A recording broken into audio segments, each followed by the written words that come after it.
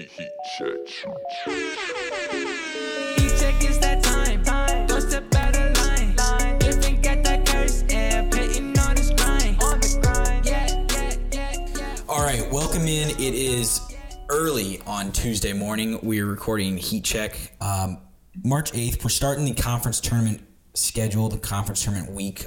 We've had some mid-majors already give out their bids. We've had some of the conference, the West Coast Conference got going tonight in Las Vegas. But Peyton, the first thing I want to talk about, the first thing I think that we need to discuss is the absolute robbery that happened in the Big 12 Player of the Year race. Cade Cunningham steals it from Jared Butler. Did he really steal it? Are we sure? I think so. Are we certain? Jared Butler was the best guard for Baylor in like 50% of their games. Jared Butler was the best you player. can make the argument that the guy who hit 10 threes the other night, Maceo Teague, made big impacts in multiple games, more so than Butler. You can make the argument that in a handful of games, Flagler was the best player for Baylor. You could make the argument that even Davion Mitchell, who won Defensive Player of the Year in the conference, was the best guard for Baylor. Also robbery, maybe. I don't know. Marcus Garrett wasn't what he has been in the past for the entirety of their season. I don't know. I think Cade Cunningham missed too many games to win it. I also think Oklahoma State went, 4-1 without him, or something crazy. Without him. So, I don't know. But if that's where we're starting the pod. That is where we're starting the pod, yeah. I don't know what to make of it.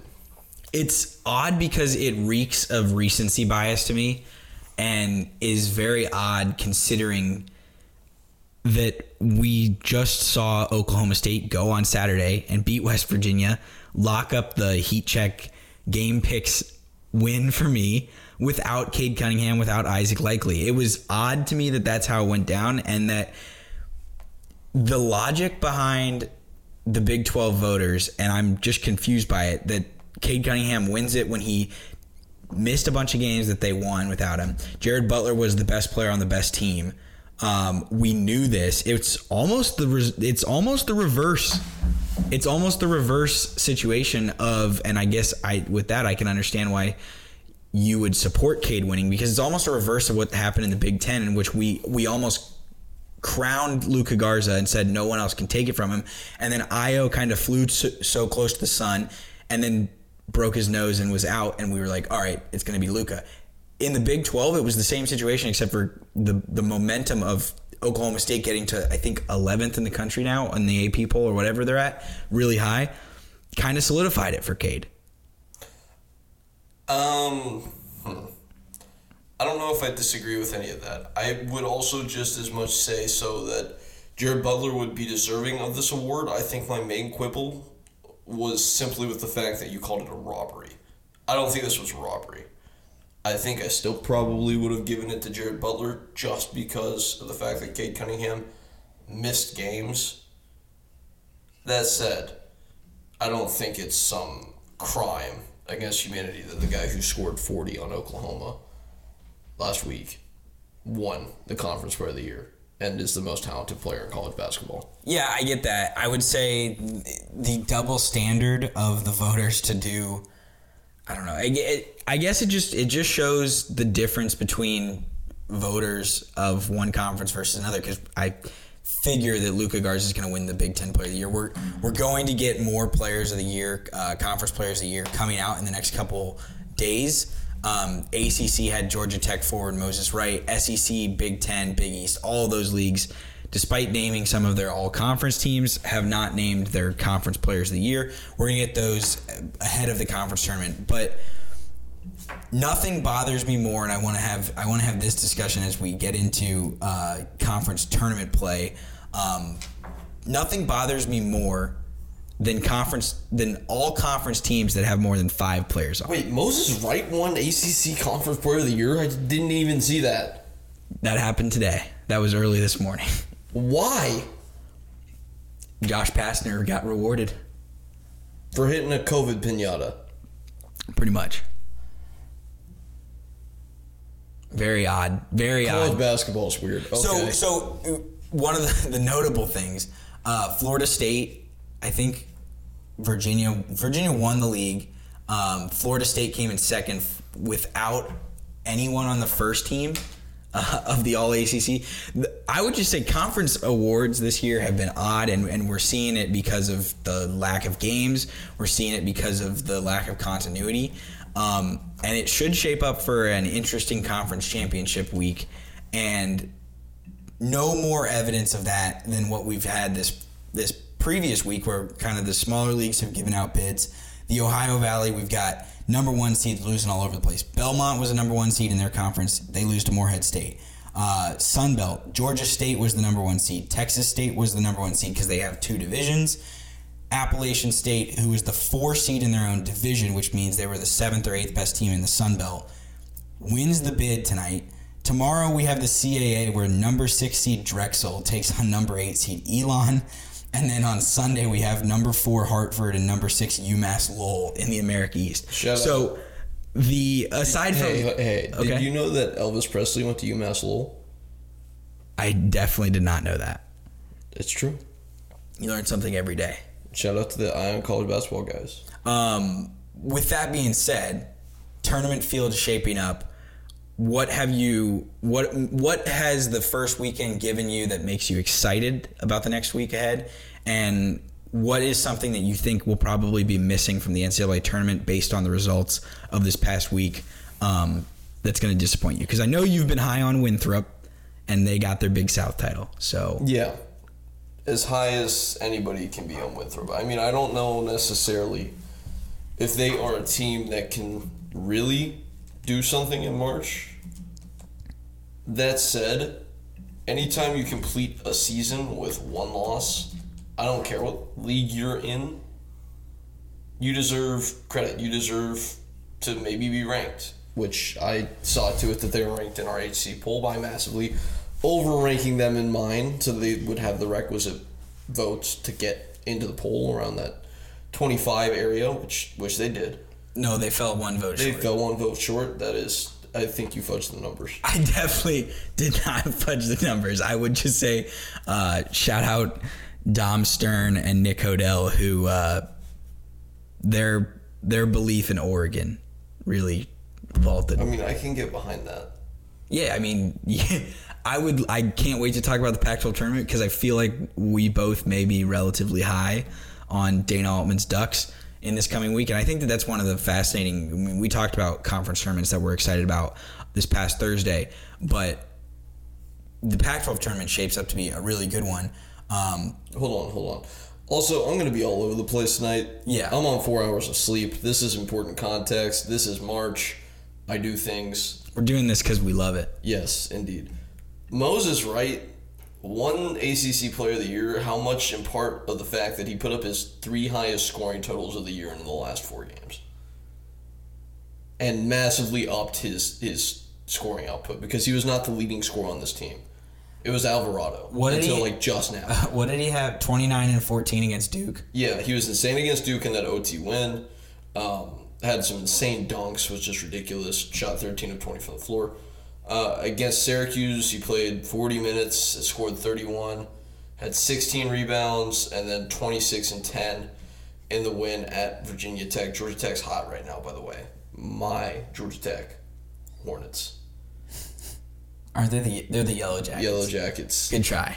I said little sleep. My brain is not working. Sentences are not connecting. I'm seeing words at a time in my brain, and we're just going one by one and seeing what happens. We do our best to appease the Hornets. the GA Tech fans. The GA Tech Hornets.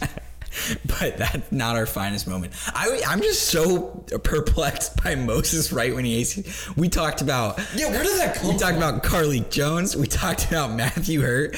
We talked about MJ Walker and Scotty Barnes. I said Sam Hauser because of efficiency based on adjusted tempo for Virginia. And we end up with Moses Wright. Yeah, he literally put up 3 of his 4 highest scoring outputs of the year in the last 4 games.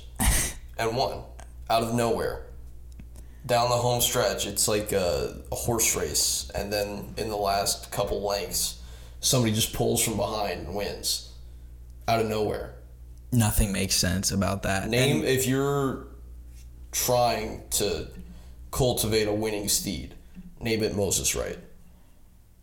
What seed is Georgia Tech in? I'd have to imagine they're hanging it around the 10 to 8 line. No. Like for the ACC, tournament, I'm looking it up at the moment. Well, if you want to get a rundown on Georgia seed. Tech's recent run of success, at Wake, dub. Versus Duke, dub. Syracuse, dub. At Virginia Tech, that's the big one. Dub. At Miami, dub. Versus Pitt, dub. So they won 6 in a row. And they're the 4 seed in the ACC tournament. We're going to get to the conference previews. I can't wait to hear what you think as far as chances that they win the ACC conference tournament. I think it's in Greensboro this year. I mean, location doesn't necessarily matter aside from what the court ends up looking like, and that's just aesthetic things. But the ACC tournament is literally a free-for-all, and I'm just looking. I just pulled up the odds. All I know is that Syracuse will not be winning because it is in Greensboro. And Jim Boeheim wants to get out of there as quick as possible. So do you want to just start going through conference previews and conference predictions? I'm just excited about the God Tech Hornets. Let's talk more about the ACC. Let's do it. Okay, so before we preview let's go to the ACC. We're all over the place, and God Tech Hornets, baby, by a billion. Okay, there's no clear favorite to win. I'm going to read you the odds and tell me what sounds good to you. Florida State at plus 200, Virginia at plus 333, North Carolina at plus 500, Georgia Tech at plus 600. Virginia Tech, 4-0 against ranked teams is plus 750, and then just off the board, Duke at plus 1800 or Pitt, a little Justin Champagny run, plus 10,000. Can I pick none of the above? I mean, you've got to be absolutely willing to burn some money to bet on this conference tournament because it doesn't seem like there's any strong lean, but there's also some decent value plays.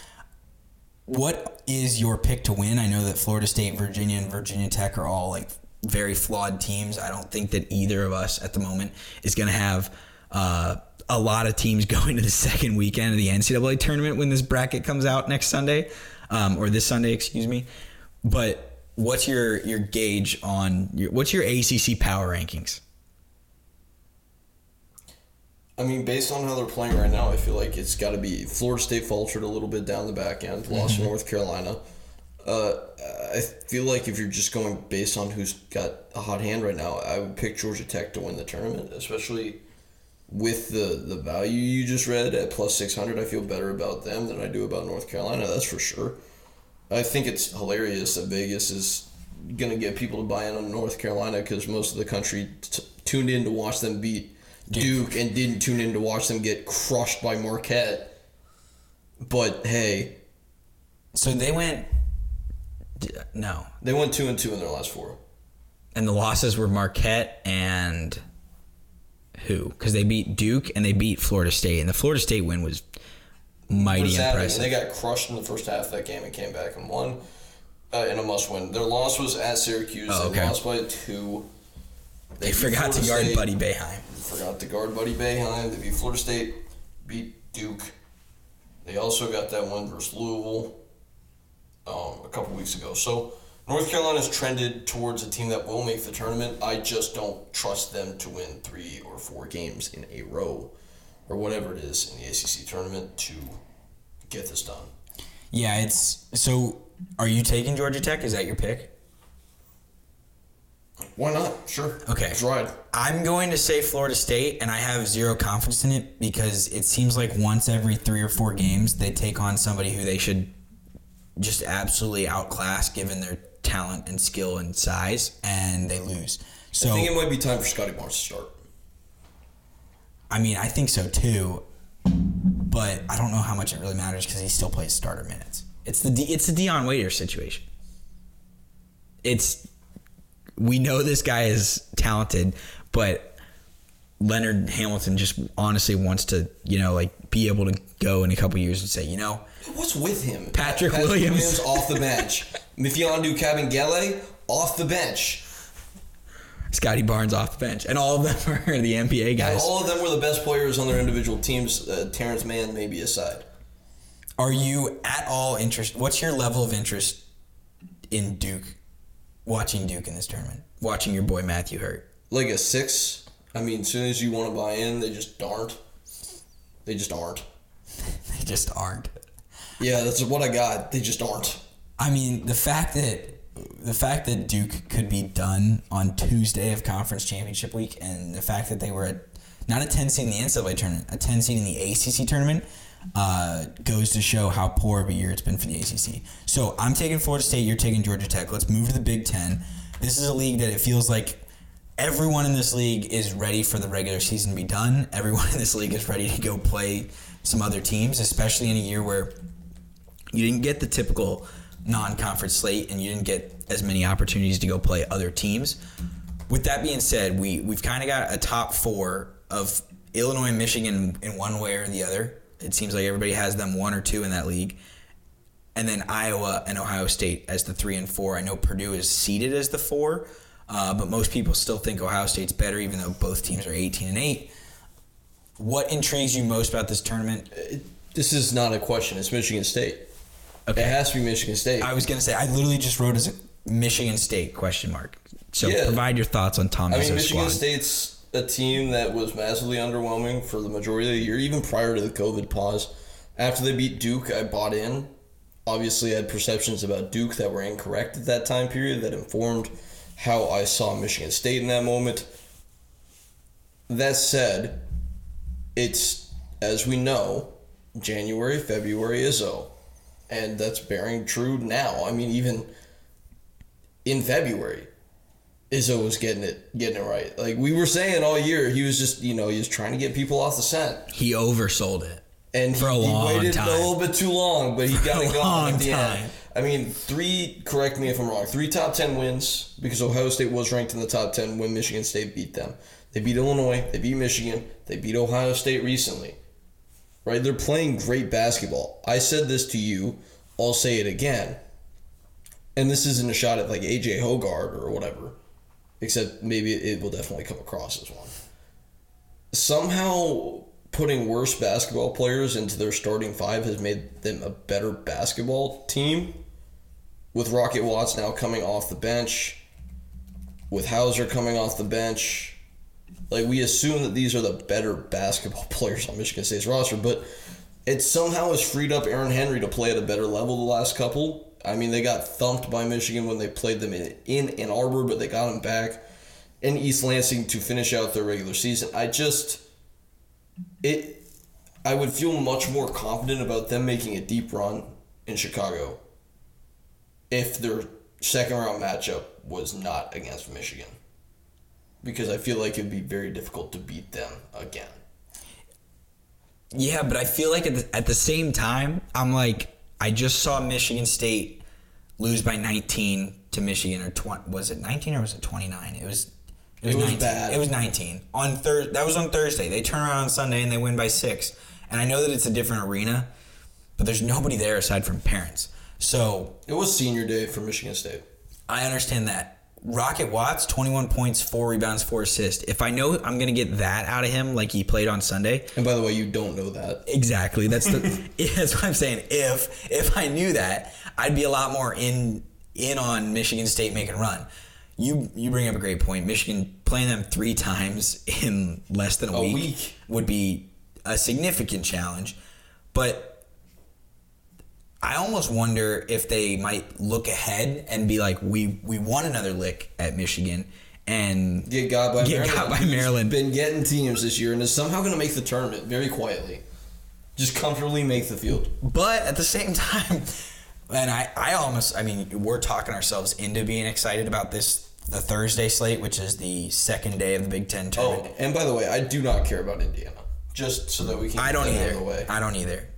Watch Marchie in March go marching, beat Illinois, beat Iowa, beat everybody, get to the NCAA tournament. Anyway. So I'm just keep an eye on Maryland, because if they do lose to Michigan State, after losing to Penn State on Sunday and Northwestern earlier last week, 3 straight losses to 3 teams that are in the bottom half of the Big Ten. I know that everybody's like, oh, the Big Ten's so strong. Big Ten's so deep.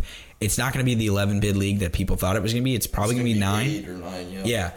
And it could be 8 if Maryland loses this game and some other things happen as far as some. I don't think Rutgers is fully safe either. I think Rutgers is relatively safe. Again, I would just ask why. I mean, they went 10-10 in the league, and that's with the blemish on their schedule or on their resume, 1-6 against ranked teams. That's what you can hold against them, but they won. Unfortunately, average gets rewarded when you're a Power 5 team or Power 6 team, and especially when you're in the Power League that is nationally viewed as the best, which is what the Big Ten is. So Rutgers is probably going to get it. But only other thing I'd circle is I think Penn State could be Wisconsin. Yeah, I think they'll beat Nebraska, which sets up Wisconsin. And then if they get there to Friday, kind of be gassed at that point, but could give Iowa a run. I would say shout out Miles Dredd. We're both very bored with Indiana, but Trace Jackson Davis just deserves so much better. He does deserve so much better. Indiana, I wonder what the chances are that Archie Miller's back next year, because his buyout after this season is a little over $10 million. His buyout, if he stays till next year and then leaves, is something like $3.2 million. So they saved $7 million to keep him around for another year. And the athletic department just gave football coach Tom Allen a raise. So you kind of wonder if that's going to happen. With that being said, if they somehow beat Rutgers, which I don't think that they will, this team seems like it just rolls over. They continually get worse every single year in February. It's like the opposite of Tom Izzo. If they would beat Rutgers, then they get Illinois, who they lost to by 2 in Champaign, and they lost to at home in overtime. So it's a team that matches up well with them. I would just say the thing I'm most intrigued by, that Friday slate should be nuts, especially if we get a third matchup of Wisconsin-Iowa. If we get Illinois-Rutgers, Purdue and Ohio State would be a ton of fun. Minnesota-Northwestern, no one should watch that game on Wednesday night. And then if we do get Michigan State, like that Friday is 4 straight really, really good Big Ten games. Yeah, absolutely. Absolutely. I just would like to say one last thing about Rutgers. I mean, just looking at their team sheet, 4-8 against Q1. Like Duke is 2-5, and we are sure that they're going to miss the tournament. So by winning percentage, it's not that crazy. Given 4 wins compared to 2 is significant.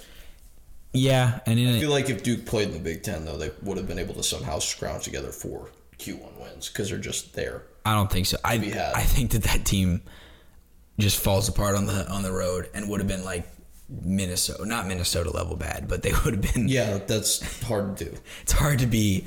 The Boothmobile ran off the road this year. 0-10 on the road. Picking the conference championship for conference tournament. Is it Illinois? Is that too obvious? Or are you on Michigan? Or are you on Michigan State? I really do want to pick Illinois. I really do want to pick Michigan State. My head tells me Michigan. Michigan faltered hard at the end of the year, though. And honestly, we have to have a discussion about them being a 1 if they lose to Michigan State, I think. I don't know if there is a legitimate team to replace them. But that would be, 3 losses? In 2 weeks, in a 2-week span, yeah. After going the majority of the year with 1. So, do with that what you will. If you're an Illinois fan, are you as mad as I said to you that I would be? That Illinois Illinois is not a team that wins a lot of league championships, yeah, I would be. So I'd hang the banner anyway. You beat Michigan at their place by 23 without your best player. You are assuming the conference is going by win percentage. They're assuming. Nice. They're assuming that Michigan would have gone 2-1 in those last 3 games. And one of those games that they would have had to make up is Michigan at Illinois, which was on a day where Michigan was cleared to play. The women's program played that day. Juwan Howard and the men's program said, we need extra time. I would be livid if I was an Illinois fan. I have no comment to the contrary. Okay, so I think we're both on Illinois, if I'm hearing correct. No, I'm going to go with Michigan. Okay. State. Michigan State. Its own. You're all in on Rocket Watts and Aaron Henry. Let's head to the Big 12. Do you want to... I'll let you pick which way we go. Do you want to talk about surging Oklahoma State first, or do you want to talk about the failing Sooners as they've lost 4 straight? We've got to talk about Oklahoma because at this point, everybody... Again, a team that's just quietly fallen from grace, starting with the loss to Kansas State, which might be the worst loss by a ranked team all season. It is, definitely. Yeah. It is. Like that, wow.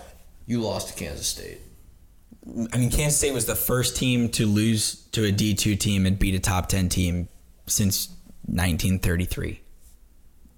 Was Tex Winter the coach? It was Wake Forest that did it. And I don't know who. I have literally no idea. No, I don't know why I assumed Kansas State was the one who. No, it was Wake Forest. It was Wake Forest. It was Wake Forest. It was like it had to be Kansas State. No, I mean, dude, it's just like with Oklahoma, it was a team that we thought was kind of overperforming, and it was cool, and then it looked sustainable because Brady Manick was getting back into his little rhythm, and it wasn't. I mean, do you think they're as bad as this little skid is? I mean, all the predictive measures, so they've fallen to 25. And by the way, they've lost some of these games closely. I mean, they lost in overtime to Oklahoma State, and Cade just gave them 40. They lost by 4 to Oklahoma State. They lost by 4 to Oklahoma State again. They lost by 4 to Texas. And the other loss was K-State. K-State one was horrible.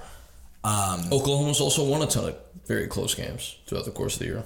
They also missed a trip to Baylor, and that's another loss. And if that's happening, they're 14-10, and then we're talking about them being an 8 or 9 seed instead of them being a 6 or 7. And are you going to pick against them in the first round of the matchups, right?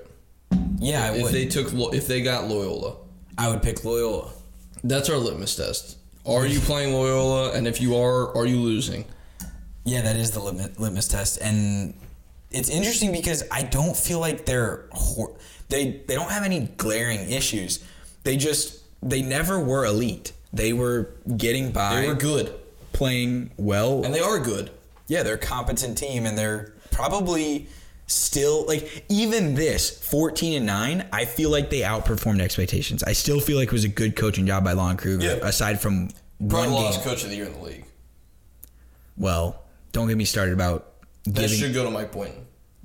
Don't get me started about giving coach of the year to the most talented team performing, meeting its expectations when that league has consistently not given it to the coach who has had the most. Bill Self. Yeah, it should have been Boynton or Self. Yes, they had the best job, and I would argue Bob Huggins did a better job than Scott Drew this year in terms of elevating that team. I love how you've gone when they lost Oscar Sheway. I love how you've gone full anti-Baylor. That's how you know it's March. Yeah, Tom Izzo's coming back around, and I'm slandering Scott Drew's name on this program.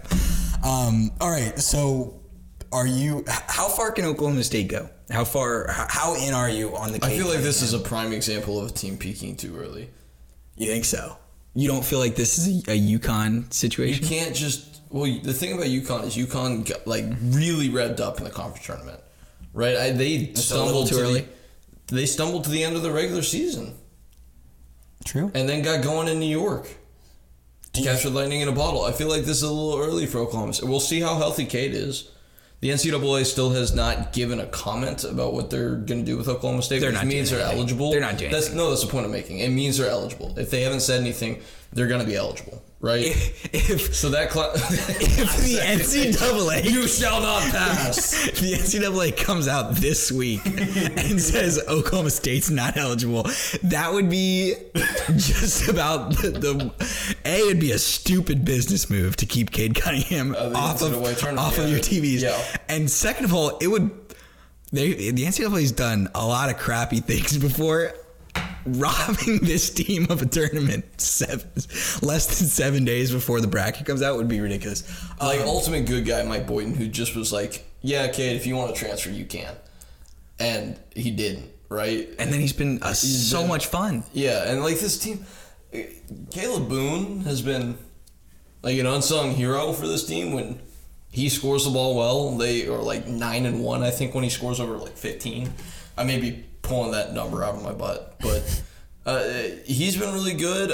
This team is just like they're good. They're just good.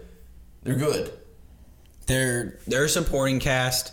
If you want to talk about Oklahoma outperforming expectations, Oklahoma State's supporting cast, because they really haven't had Isaac Likely like at all. Yeah, is he going to be back? I don't know. I've honestly have not read an injury report. I just know that Avery Anderson has stepped up to the point where it almost, dare I say, it doesn't matter to some extent. And if Cade is going to be super clutch and just dominate the last 4 minutes of every single game, if they can just keep it close, they're going to be good. Do you think they win the first game that they play in the quarterfinal? Because they get West Virginia, which is obviously a tough matchup, but that's the way life goes without Cade. I do not think they'd beat West Virginia. So you think we're getting Deuce McBride against Baylor in the semis? Deuce McBride, is that what we're calling it now? That's what Fran Fraschilla calls him every single time. I honestly don't know the origins of the nickname. I'll accept that. And his number's 4. It doesn't make any sense. Yeah, what? I'm very confused. Are you picking Baylor? Quattro McBride. Are you picking Baylor? Quattro McBride, baby. We're going to start that. All right, Quattro McBride. Are you picking Baylor? And if you're not, who's most likely to beat them? Is it West Virginia in the first, in the semifinal? Is it Oklahoma State in the semifinal? Or is it Kansas? I'm picking Baylor. The guard play is just too good. They've got too many guys that can beat you. It really is that simple. There is no team in the country. I don't know if there's any team. Again, I keep throwing around this very recklessly when I talk about Baylor. Any team ever that has like just 4 guards that on any given night could play it like. And Flagler, this is a little bit of a stretch for. Yeah, you're a mega big Flagler guy. Big Flagler fan. Next year's going to be a real referendum on that. Flagler endpoint next year. Mark it down. But no, at least 3 legit guards, right, that can carry you in like a national championship level game. Yeah. That's how they overwhelm teams. They just keep coming. They defend. Mark Vital he's also quietly donned a mask. He's got the nose protector going on right now, which makes him even scarier. Shamwa Shashua. It's a good time. Baylor's going to win this league title in Kansas City. They're going to complete the double. And I think the big thing that I'm looking for is I think Kansas will make an early exit. Losing to Oklahoma in this first round? I don't know if it's going to be Oklahoma. I do not think they'll make it past the quarterfinal. So, yeah, it would be Oklahoma. Yeah, it would be Oklahoma. It would be Oklahoma. So, yeah, I good semifinal then. We'll say that, the semifinal. I don't think they'll make it past the semifinal. I'm confident. You know it's March because I'm all the way back in overly confident. Team. And again, Kansas has just not won a meaningful game all year long, aside from Texas Tech, away from the Fieldhouse. And I would say most of those issues came in January, and they've righted the ship. They haven't played any road games. We'll see since January. I mean, the Texas one, which they fell apart, so that would support your conclusion. I would say confidence level on Kansas getting to the Big 12 championship game, I'd say I'm at a 7 out of 10. Or are they wearing the red uniforms? I doubt it. If they do, we have a change. If they do, you're changing your opinion. The reverse retros, which we've come around on. They need to change the font to the Wilt Chamberlain era font on the jersey, but the shorts are immaculate. The shorts are special, and it should just be their normal shorts in blue and white variations as well, and cream. Kansas home uniform should just be cream. Yeah, I would support that take. I will just say I want KU to beat Oklahoma, not just because it's KU beating Oklahoma, but it sets up either the third matchup with Shaka, which I can't imagine Bill Self loses to Shaka 3 times in a year. If that happens, would you eat a shoe? No, but I would be. We might struggle for a week there until the bracket comes out. I feel way more confident in Kansas getting to the Big 12 championship game than I do that Kansas will get out of the first weekend of the NCAA tournament. Wow. That's my last thought on that. So, with that being said, I'm picking Baylor as well to win this conference tournament. You just got to be dumb to pick anyone else. And I've come to the point with the Baylor Bears where it's not a 1-for-1 comparison, but they give me offensively and just with the way that they kind of work, the Butler, Teague, Mitchell setup kind of gives me Ty Jerome, Kyle Guy, DeAndre Hunter's like vibes of like you've got kind of having three guys that can overwhelm you individually, but they also tend to click together. And odds are the reason they're so hard to beat is that odds are all three are not having a bad night at the same time. Right. And even though Hunter is a significantly bigger guy, his defensive ability kind of matches up with Davion Mitchell's. And Jared Butler's kind of that slow, methodical guard like Ty Jerome. I feel like it's really disrespectful to compare him to Ty Jerome because he is much more athletic than Ty Jerome is. I mean, I might be dumb, but I don't remember the last time Jared Butler dunked a ball. Yeah, but he's like quick. Like he can beat guys off the bounce. He's not shooting a lot of floaters like Ty Jerome was. He's getting to the fair. cup. That's fair. I'm saying it's not a 1-for-1 comparison, but I get those vibes. Can we move on to the Big East? Because I was looking at team sheets just now, and the algorithm knows me because it's showing me UConn graphic T-shirts. So it's time. In the Big East preview and picks, let's just go full pros and cons mode right now. Okay, let's do it. Pro. UConn is back. I'm going to keep saying it every single time because they're just winning basketball games now. I'm very excited for you to get cons. Con. Everybody seems to know they're back. And that scares me a lot. It's only fun until everyone thinks it's the fun and trendy thing, and then it's no longer like it was cool to be in on UConn when you were in on UConn, and now ground floor. Everyone is in on UConn. And I don't know why. It feels like what have they done? It feels like a little bit of like Bitcoin where everybody wants to get out. Like it feels very fraudulent. Token in a couple weeks / years. It could either be really, really good and make you look smart because they win the national title, or everyone could be like, we're never bailing on the American dollar and gives up on them and they flame out. I don't know if that's an apt comparison. You're pulling up pictures of Dan Hurley yelling, probably because he's celebrating his giant contract extension. 2-year extension for Danny Hurley, the better Hurley. So what's his extension take him to? How many years? 2 more years, but that's to what, 2025? I think 2025, correct. Okay. We're looking up the specs right now. Big time news. Okay. I want to gauge your confidence level because I told you yesterday, I think everyone is so down for the UConn run that we're going to get some St. John's run. We're going to get Posh Alexander. Yeah, and it scares me. It scares me a lot. I mean, okay, legit pros, right? Okay. UConn is throttling everybody they're playing since Book Knight got back that's not Villanova. And that was a game that they just shot the ball uncharacteristically badly.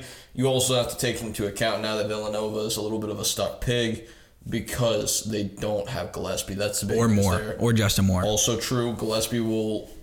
I mean, Nova didn't slam the door shut. They said will likely miss the rest of the year with a torn MCL. That means he will miss the year with a torn MCL. But, I mean, that's an injury that can take about 6 weeks to rehab. And if Villanova somehow got to, like, the Final Four, maybe he could throw on a knee brace and try and tough it out.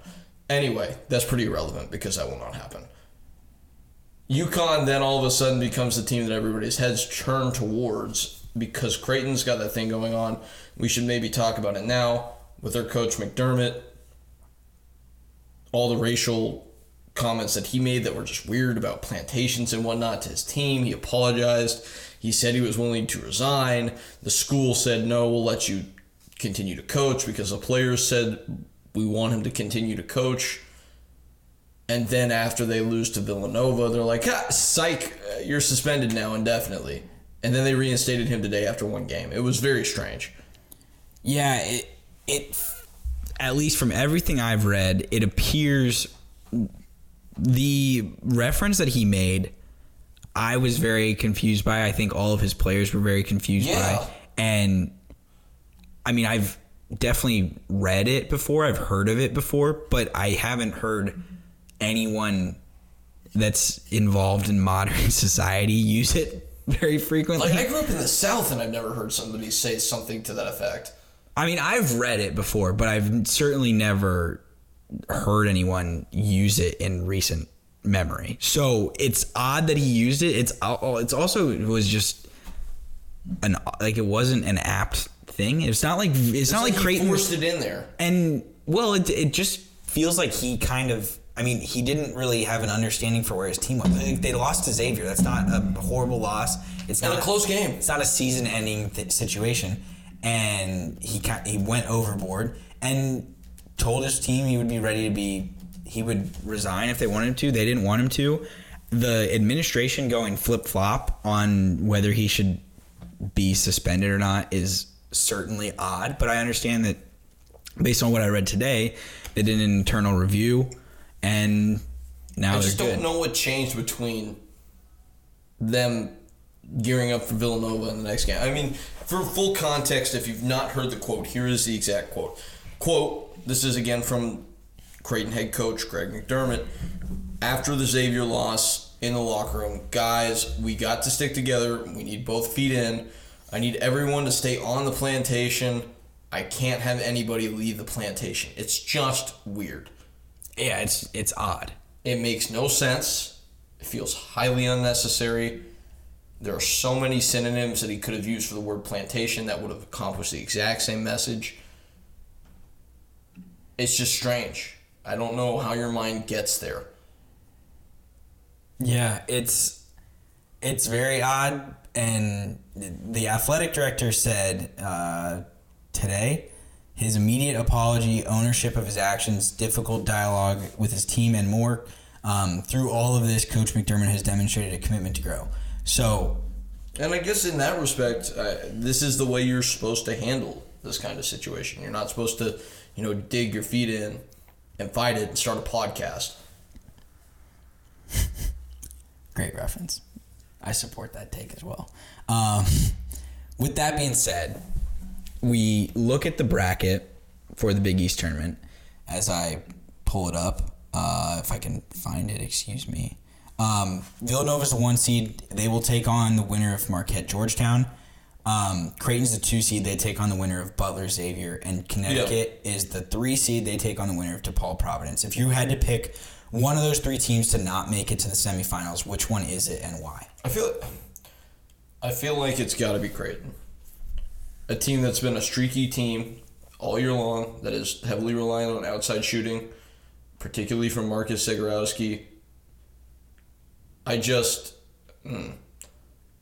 get concerned about them. Obviously with the off-court stuff as well. More so than I do Villanova and UConn. But also, though, Villanova just hasn't been that good this year, and they just lost their epitome leader. Like, that is, by all accounts, what Gillespie is. He's more than just a point guard. Like, he is the driving force behind that team. Off the floor, on the floor. Like, he is their leader. And seeing how they respond to that, I think, will tell you a lot. Because now they've had, like, a week to equalize after the injury. So, I completely agree with that. I would normally pick Villanova. Yeah, but somehow UConn has legitimately become the favorite. Yeah, and let me pull up the odds. Although I would not be surprised that if Providence got them, because Providence has proved their mettle throughout the course of the year. Literally, I had this earlier this week. Don't tell me they're the favorite. They are the betting favorite. I had UConn at I hate it here. At plus 500. I hate it here. UConn, Get off my bandwagon. UConn, I got them last week at plus 500 odds to win the Big East tournament. They are now plus 190. Creighton is second at plus 235. Villanova is plus 275. So Villanova is the 3rd team. I would normally say Villanova is the most likely to get upset based on the matchups and such, but I don't trust Marquette and Georgetown enough. I honestly think the most dangerous one is Creighton. I agree with you, as long as Xavier beats Butler, because Xavier absolutely can beat Creighton. Yeah, and Xavier can make a run in this tournament. I think if you're looking at, they'd lose to UConn in the semifinals. Well, if you're looking at the teams of that 6+ will play in the first day of the tournament, right?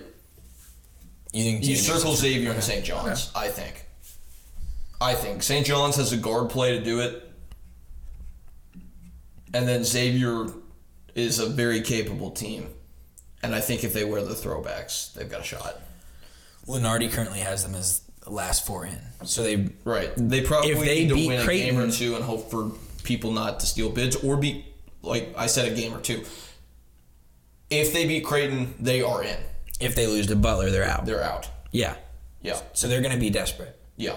You're in.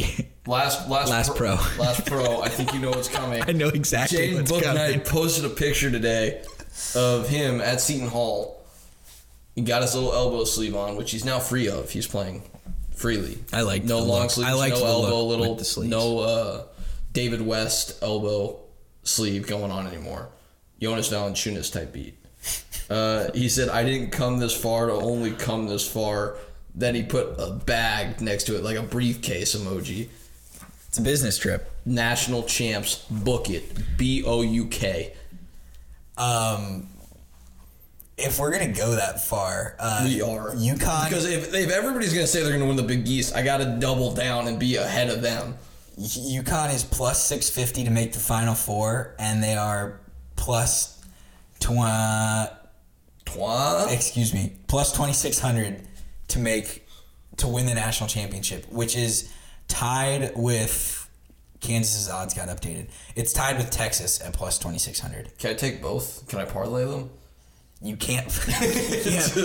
Both of them win the national championship. Yes. I mean, you certainly could, because one way or the other, you're making. Can I parlay them to meet in the national title? No, but you could put. I should pick Texas to win the Big 12. Can I flip my pick? That's absolutely ridiculous. But I'm not going to do that. I'm not going to do that. I'm not going to do that. You can. All right. Have we talked enough Big East? Are we ready to go to the? I think we have. To Nashville. Let's do it. All right, we're headed to Nashville. It gets weird in Nashville. It does get weird. Like a very underrated conference tournament venue, that Bridgestone. So because the conference tournament starts on or closes on Sunday, everything's kind of pushed back a day or two. So I mentioned earlier Duke could be done on Tuesday. I thought Kentucky could be done on Wednesday. I forgot they don't play till Thursday. If Kentucky beats, I believe it's Mississippi State, they would play Alabama. Shout out to Jerry Stackhouse. Did not finish last. Finished 12th. Let's go. Anchor down. Shout out Scottie Pippen Jr. for making all-conference first team on a team that won, what, 1 league game? 2 league games? 3 league games? I think 3. Shout out Scottie Pippen Jr. No, Cincinnati was just a random pickup. No, I'm pretty sure they won 2. But good win to close the year headed to Nashville. You see me now. Yes. They got killed by Ole Miss also, too, last week. But, okay. But on the radar of fun things that could happen that would really turn the college basketball world upside down, Kentucky going on a run in this tournament would be fun. I don't necessarily want it to happen because I love watching Alabama play. What are the odds you think Kentucky could get Alabama in the quarterfinals and advance to the semis? And then once they get to the semis, Big Blue Nation is going to absolutely talk themselves into, we're going to get hot. We're going to have a tourney run. Well, I mean, if they get past Bama, they could win it. That's not unreasonable at all, given their talent. I mean, Tennessee is a team that's been susceptible all year. They just killed Tennessee. I don't know why it would be so ridiculous. And if they beat Alabama, of course they got to get past Mississippi State in the 8-9 to start. They will. They'll win that game. It's a pretty clear drop off in the SEC from the 8th best team to the 9th best team. If they do that, I think they could beat Bama. I don't think they will. I don't think they can shoot enough. But they could. It's March. Anything can happen. You certainly want to buy into the storyline. The matchup's not great. They definitely could beat Tennessee, and that's assuming Tennessee gets there. They'd have to probably get through Florida first. I think it could happen. The SEC is the first league that we've come to where I could genuinely see like 8 different outcomes playing out. It could be wild because I mean Kentucky has the preseason talent that everyone was talking about and has played better consistently throughout the year. And most importantly, unlike Duke, has not just folded in games. Aside from just getting bull rushed by Bama on their own court, and that was what, late January, early February. It was a while ago. Honestly, kind of a turning point too. Mm-hmm. Yeah. Besides that, I mean, Missouri has shown signs of life to beat good teams. They also really struggled at the end of their schedule. That as well. I mean, Missouri fans went real quick from chirping KU fans to being like, we're good with an 8 seed, we're good with a 9 seed. But 5, 6, 7, and 8, I could all see making in the SEC. I could see making the title game. So Kentucky, LSU, Florida, Ole Miss. I could see any of those teams going on a run. Yep. Yeah, Ole Miss does it on the defensive end. Wouldn't be necessarily as fun, I don't think. I would enjoy it. You know, I love me some hottie toddy. Best uniforms in the SEC, maybe in the country.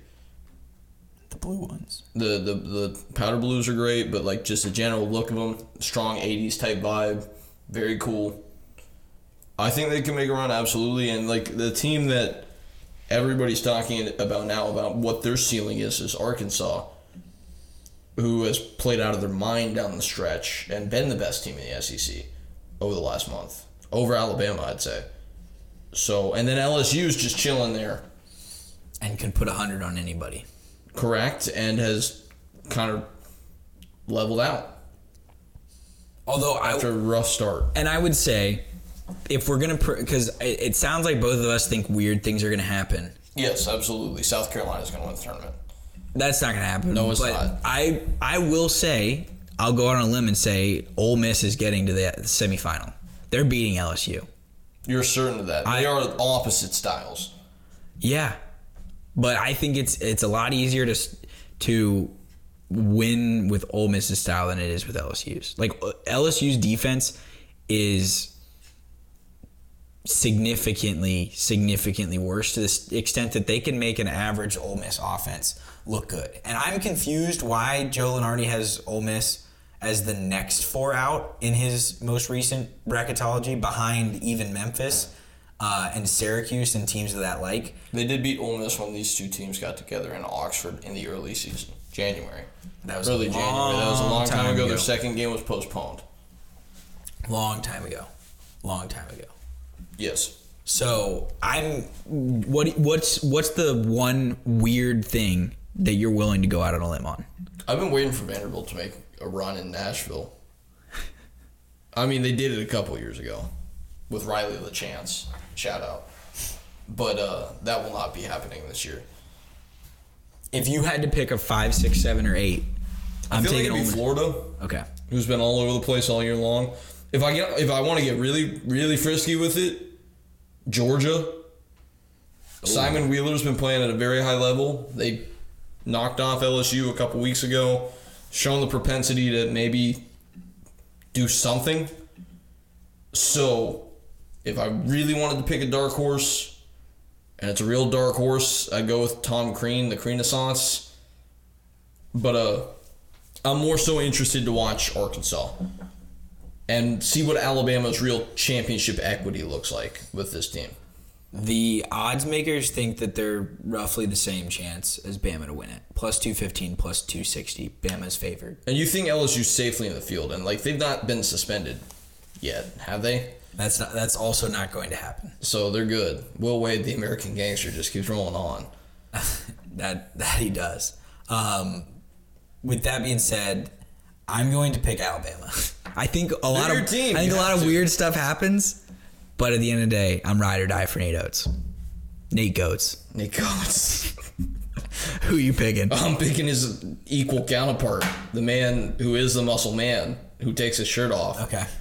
Give me a Ric Flair. Woo. Arkansas. Woo pig.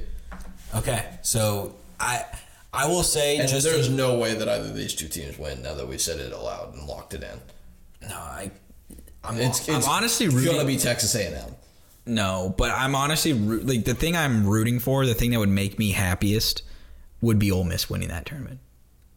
We both just have a soft spot for Ole Miss. Romello White, Devontae Shuler, Yeah. Kermit Davis. Yeah. How can you root against that team? Yeah, I've been waiting for Kermit to break through. Like, Kermit was awesome at MTSU, and he's kind of underperformed at Ole Miss. Like, dude had Terrence Davis.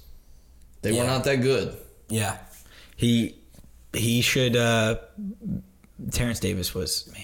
The fact that Shout out Marshall Henderson. Bring him back. he's an assistant coach. Put him on the floor. Give him his baggy shorts. Let him run the baseline. Let him play again.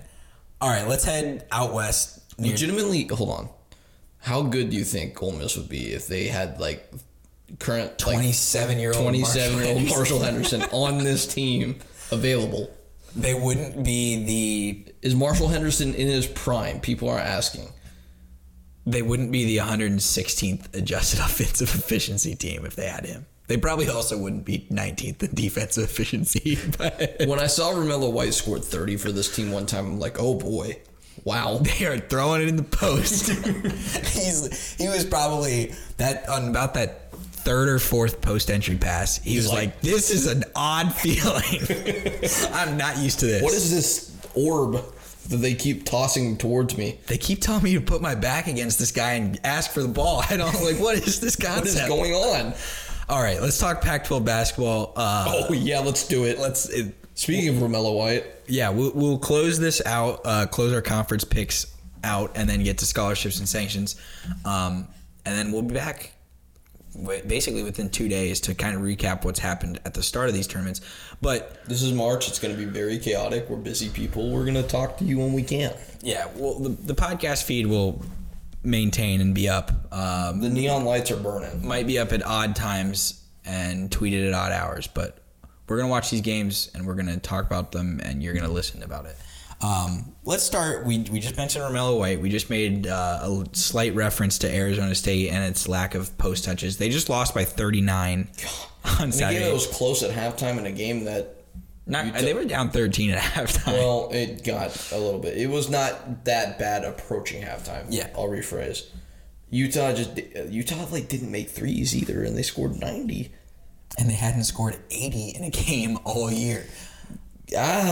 So... Burn the black reverse retros. This is like the 7th time I've referenced uniforms today, but like those are just bad. Yeah. The Remy Martin experience, his career, it was special. Does it end against Washington State on Wednesday afternoon quietly at 3 p.m. roughly Pacific time? Or does it end in a brutal Thursday morning slaughtering by the Ducks? Well, I mean, ASU just beat Washington State twice in a week, like last week. It's hard to beat a team 3 times, especially in I that. almost said good, but Washington State is... Shout out Bonton. He hasn't been playing recently due to an injury. But shout out to him. Shout out Isaac Bonton. Is he going to play in the tournament? You don't know. Haven't read the We'll check our sources and get back to you. I haven't read It sounds like you're leaning toward it ending with Dana Altman. No, I think he'll have Washington State. Oh, really? Okay. I think they beat Washington State. So Bagley is back. Tweaked his ankle against Colorado. Didn't play against Utah. So we think Bagley might be back. Or might not. Or we think he might have kind of given up on the year. I don't want to go there. Joshua Christopher certainly has. Seems like it. I kind of hope he comes back for the conference tournament and just redeems himself. That would be awesome. But that would be... He doesn't owe us. Arizona State... He doesn't owe us anything. Let me clarify. Well, Arizona State is less likely to make the conference tournament semifinal than any of the 5 through 8 in the SEC are to win the tournament. Yeah. That's my take. I'll give you that. It's more likely that Kentucky, Missouri,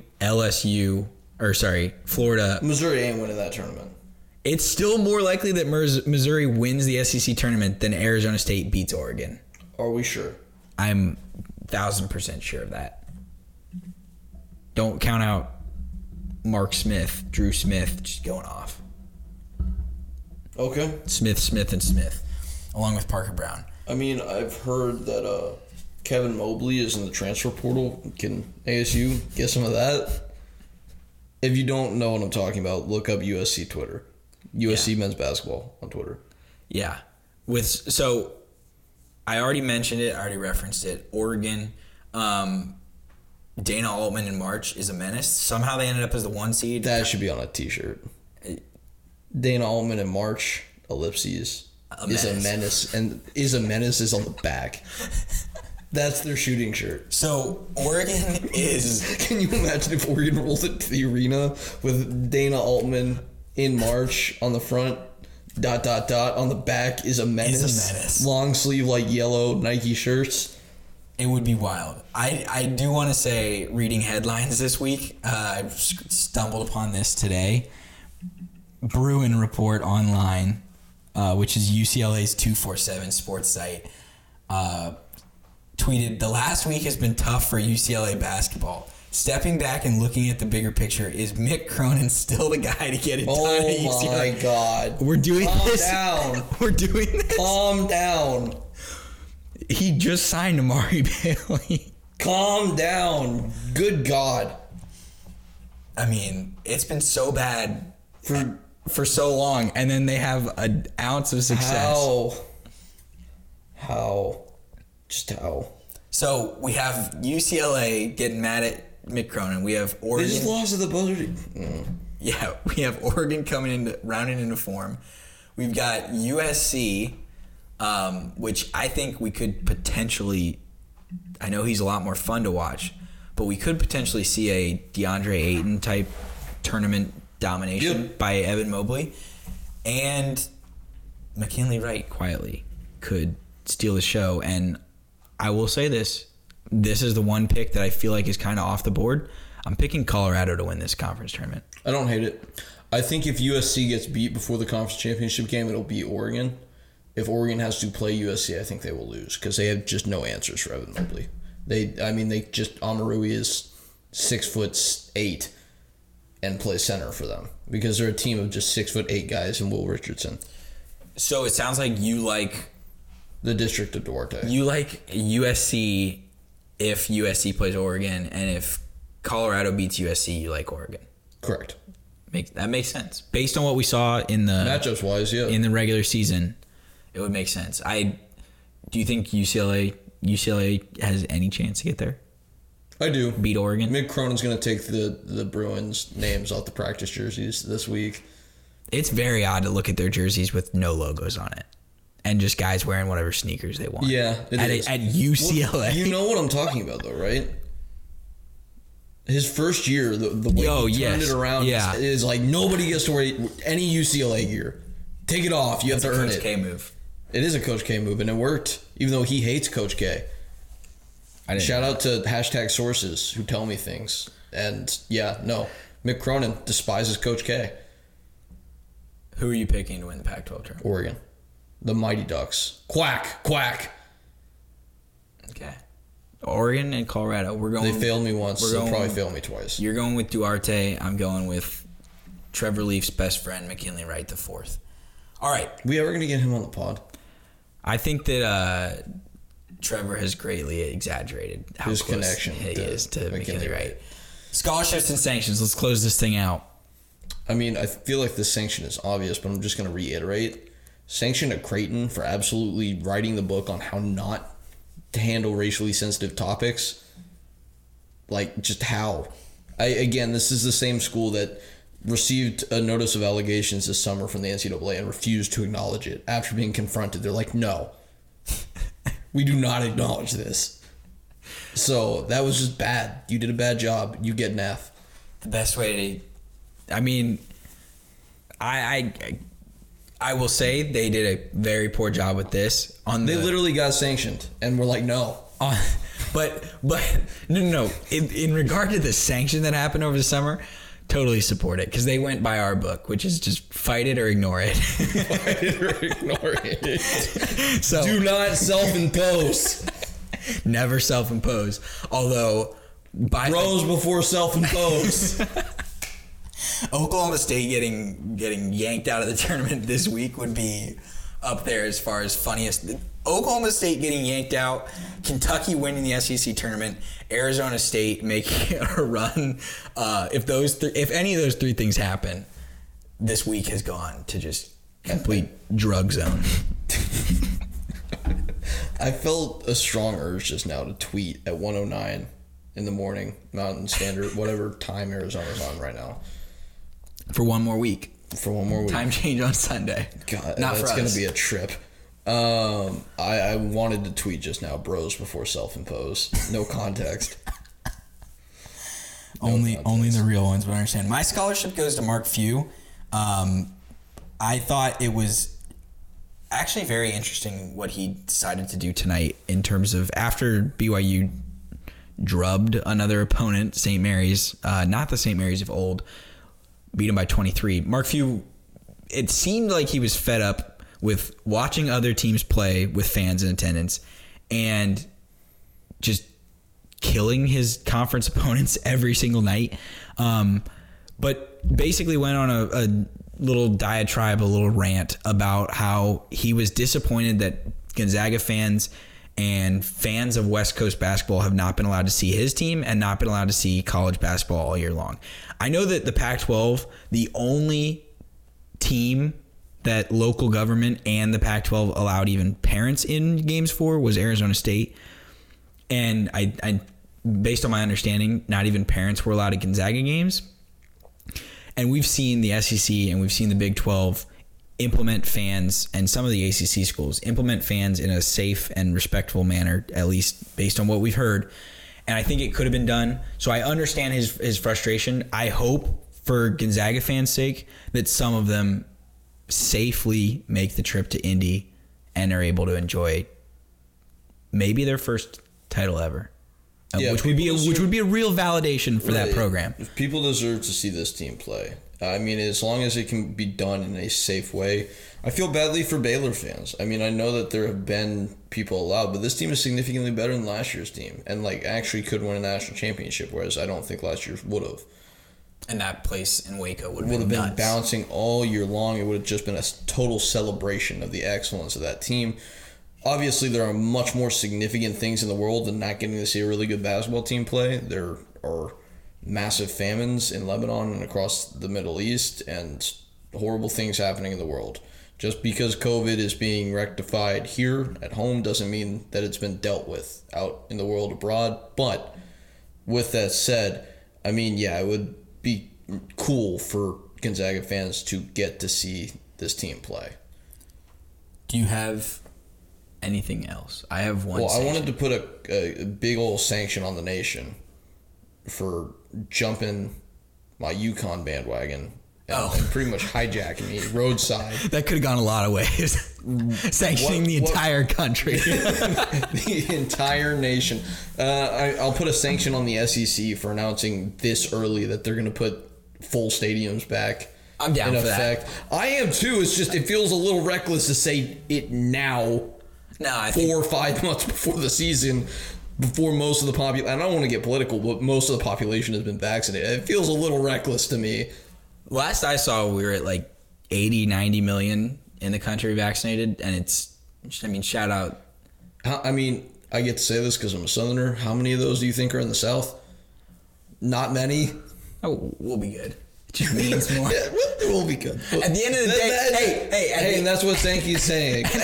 We'll be good. And at the end of the day, what are we going to end up with? A Final Four college football playoff of 4 SEC teams. So they don't even have to interact with the rest of the country.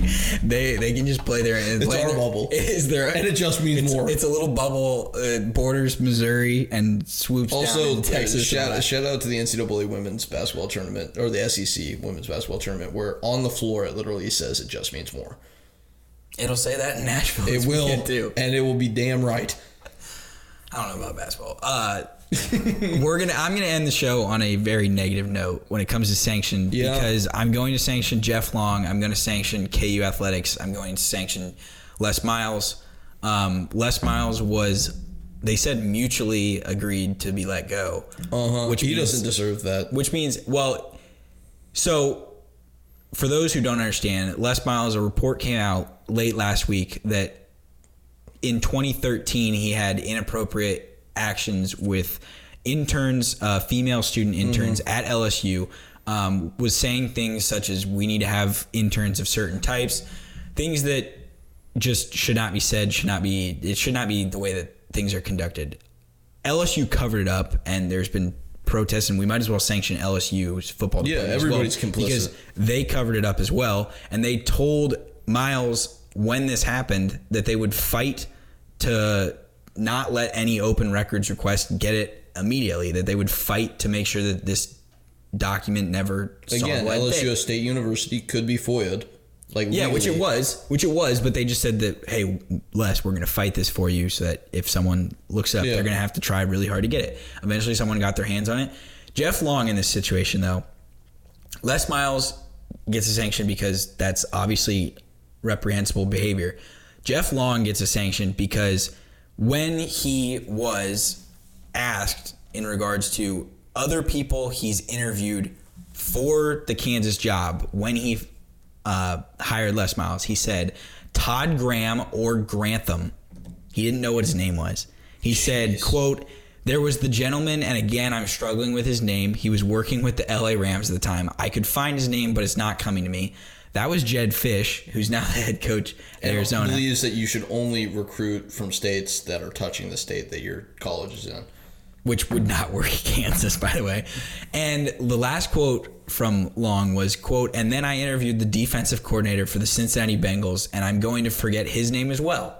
So good job. Les was obviously buddy-buddy with Jeff Long. They had cameras in Les Miles' house for that ESPN documentary series right when he was getting hired, so they knew it was going to happen. And Jeff Long never seriously considered anyone else. So he didn't properly vet anyone. He didn't properly vet Les Miles. Yeah, it's a fireable offense. It is a fireable offense. He absolutely should not be making this next hire. And the athletic department, the fact that this happened and Les Miles was let go with assistant coaches finding out via social media, it's all just a complete mess. It's a sham of Kansas football. It's everything that they've been, 20 and 106 for the last 12 years and such. And yet, on a positive note, they've still won a major bowl game more recently than Tennessee and Notre Dame. Okay. So, with that being said, I feel like this story is not Kansas football year, though. No, it's that the long. legacy of Les Miles is forever denigrated, and that is it. And Jeff Long is and an Jeff, awful Jeff AD. Long is irrelevant, doesn't matter, and made a really bad choice by. I mean, you hope that I don't know which one's better. Obviously, neither option are good, but you hope that he just was unknowing. I find that hard to believe. I find it very, very funny that he said Todd Graham or Grantham, because both of those are real people and very different individuals. Yes, absolutely. And both could have been options for that head coaching spot at the time. Which makes me think, I don't know. I would hope, the last thing I'll say is I hope that they either go to Willie Fritz, who has connections to the Kansas area, or call up Jeff Monken. Just swallow your pride and go triple option. By the bullet? That's the last thing I'll say. Okay. Vandy could be approaching that if Clark Lee doesn't work. Clark Lee is going to be there for a long time. We'll see. I know. Okay. Okay. I hope it happens. I hope Vandy gets respectable. I hope Kansas football gets respectable too. With that, great show. We will see you on Thursday. You can catch the next episode on BlazeRadioOnline.com, 4:30 Mountain Time, Arizona time, on Thursday. Sometime. Listen to us on Spotify, Apple Podcasts. Like, rate, review, subscribe. For Peyton Gallagher, I'm Gabe Swartz. We'll see you next time. Thanks. Check is that time. Don't step out of line. If you get that curse, yeah, Peyton on his grind. Yeah. We shoot for it all. Yeah.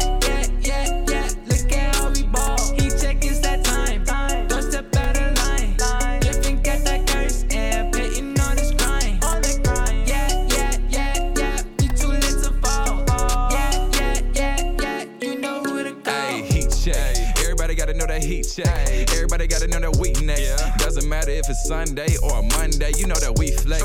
You can never make it more obvious. You checking for the heat, that's cold. Headed to the top of this, you can never reach these goals. Hop in the booth and we spitting the truth. We inspire the youth and we get to the loot. You do what it does and we do what it do. We turn to the max and they got you on mute. Ooh, flow so high, so you know I had to run it back. Blazers the ball, then we running like a running back. Gabe brought chalk, so you know we having fun with that. Turn you into op, so you know we ain't no coming back.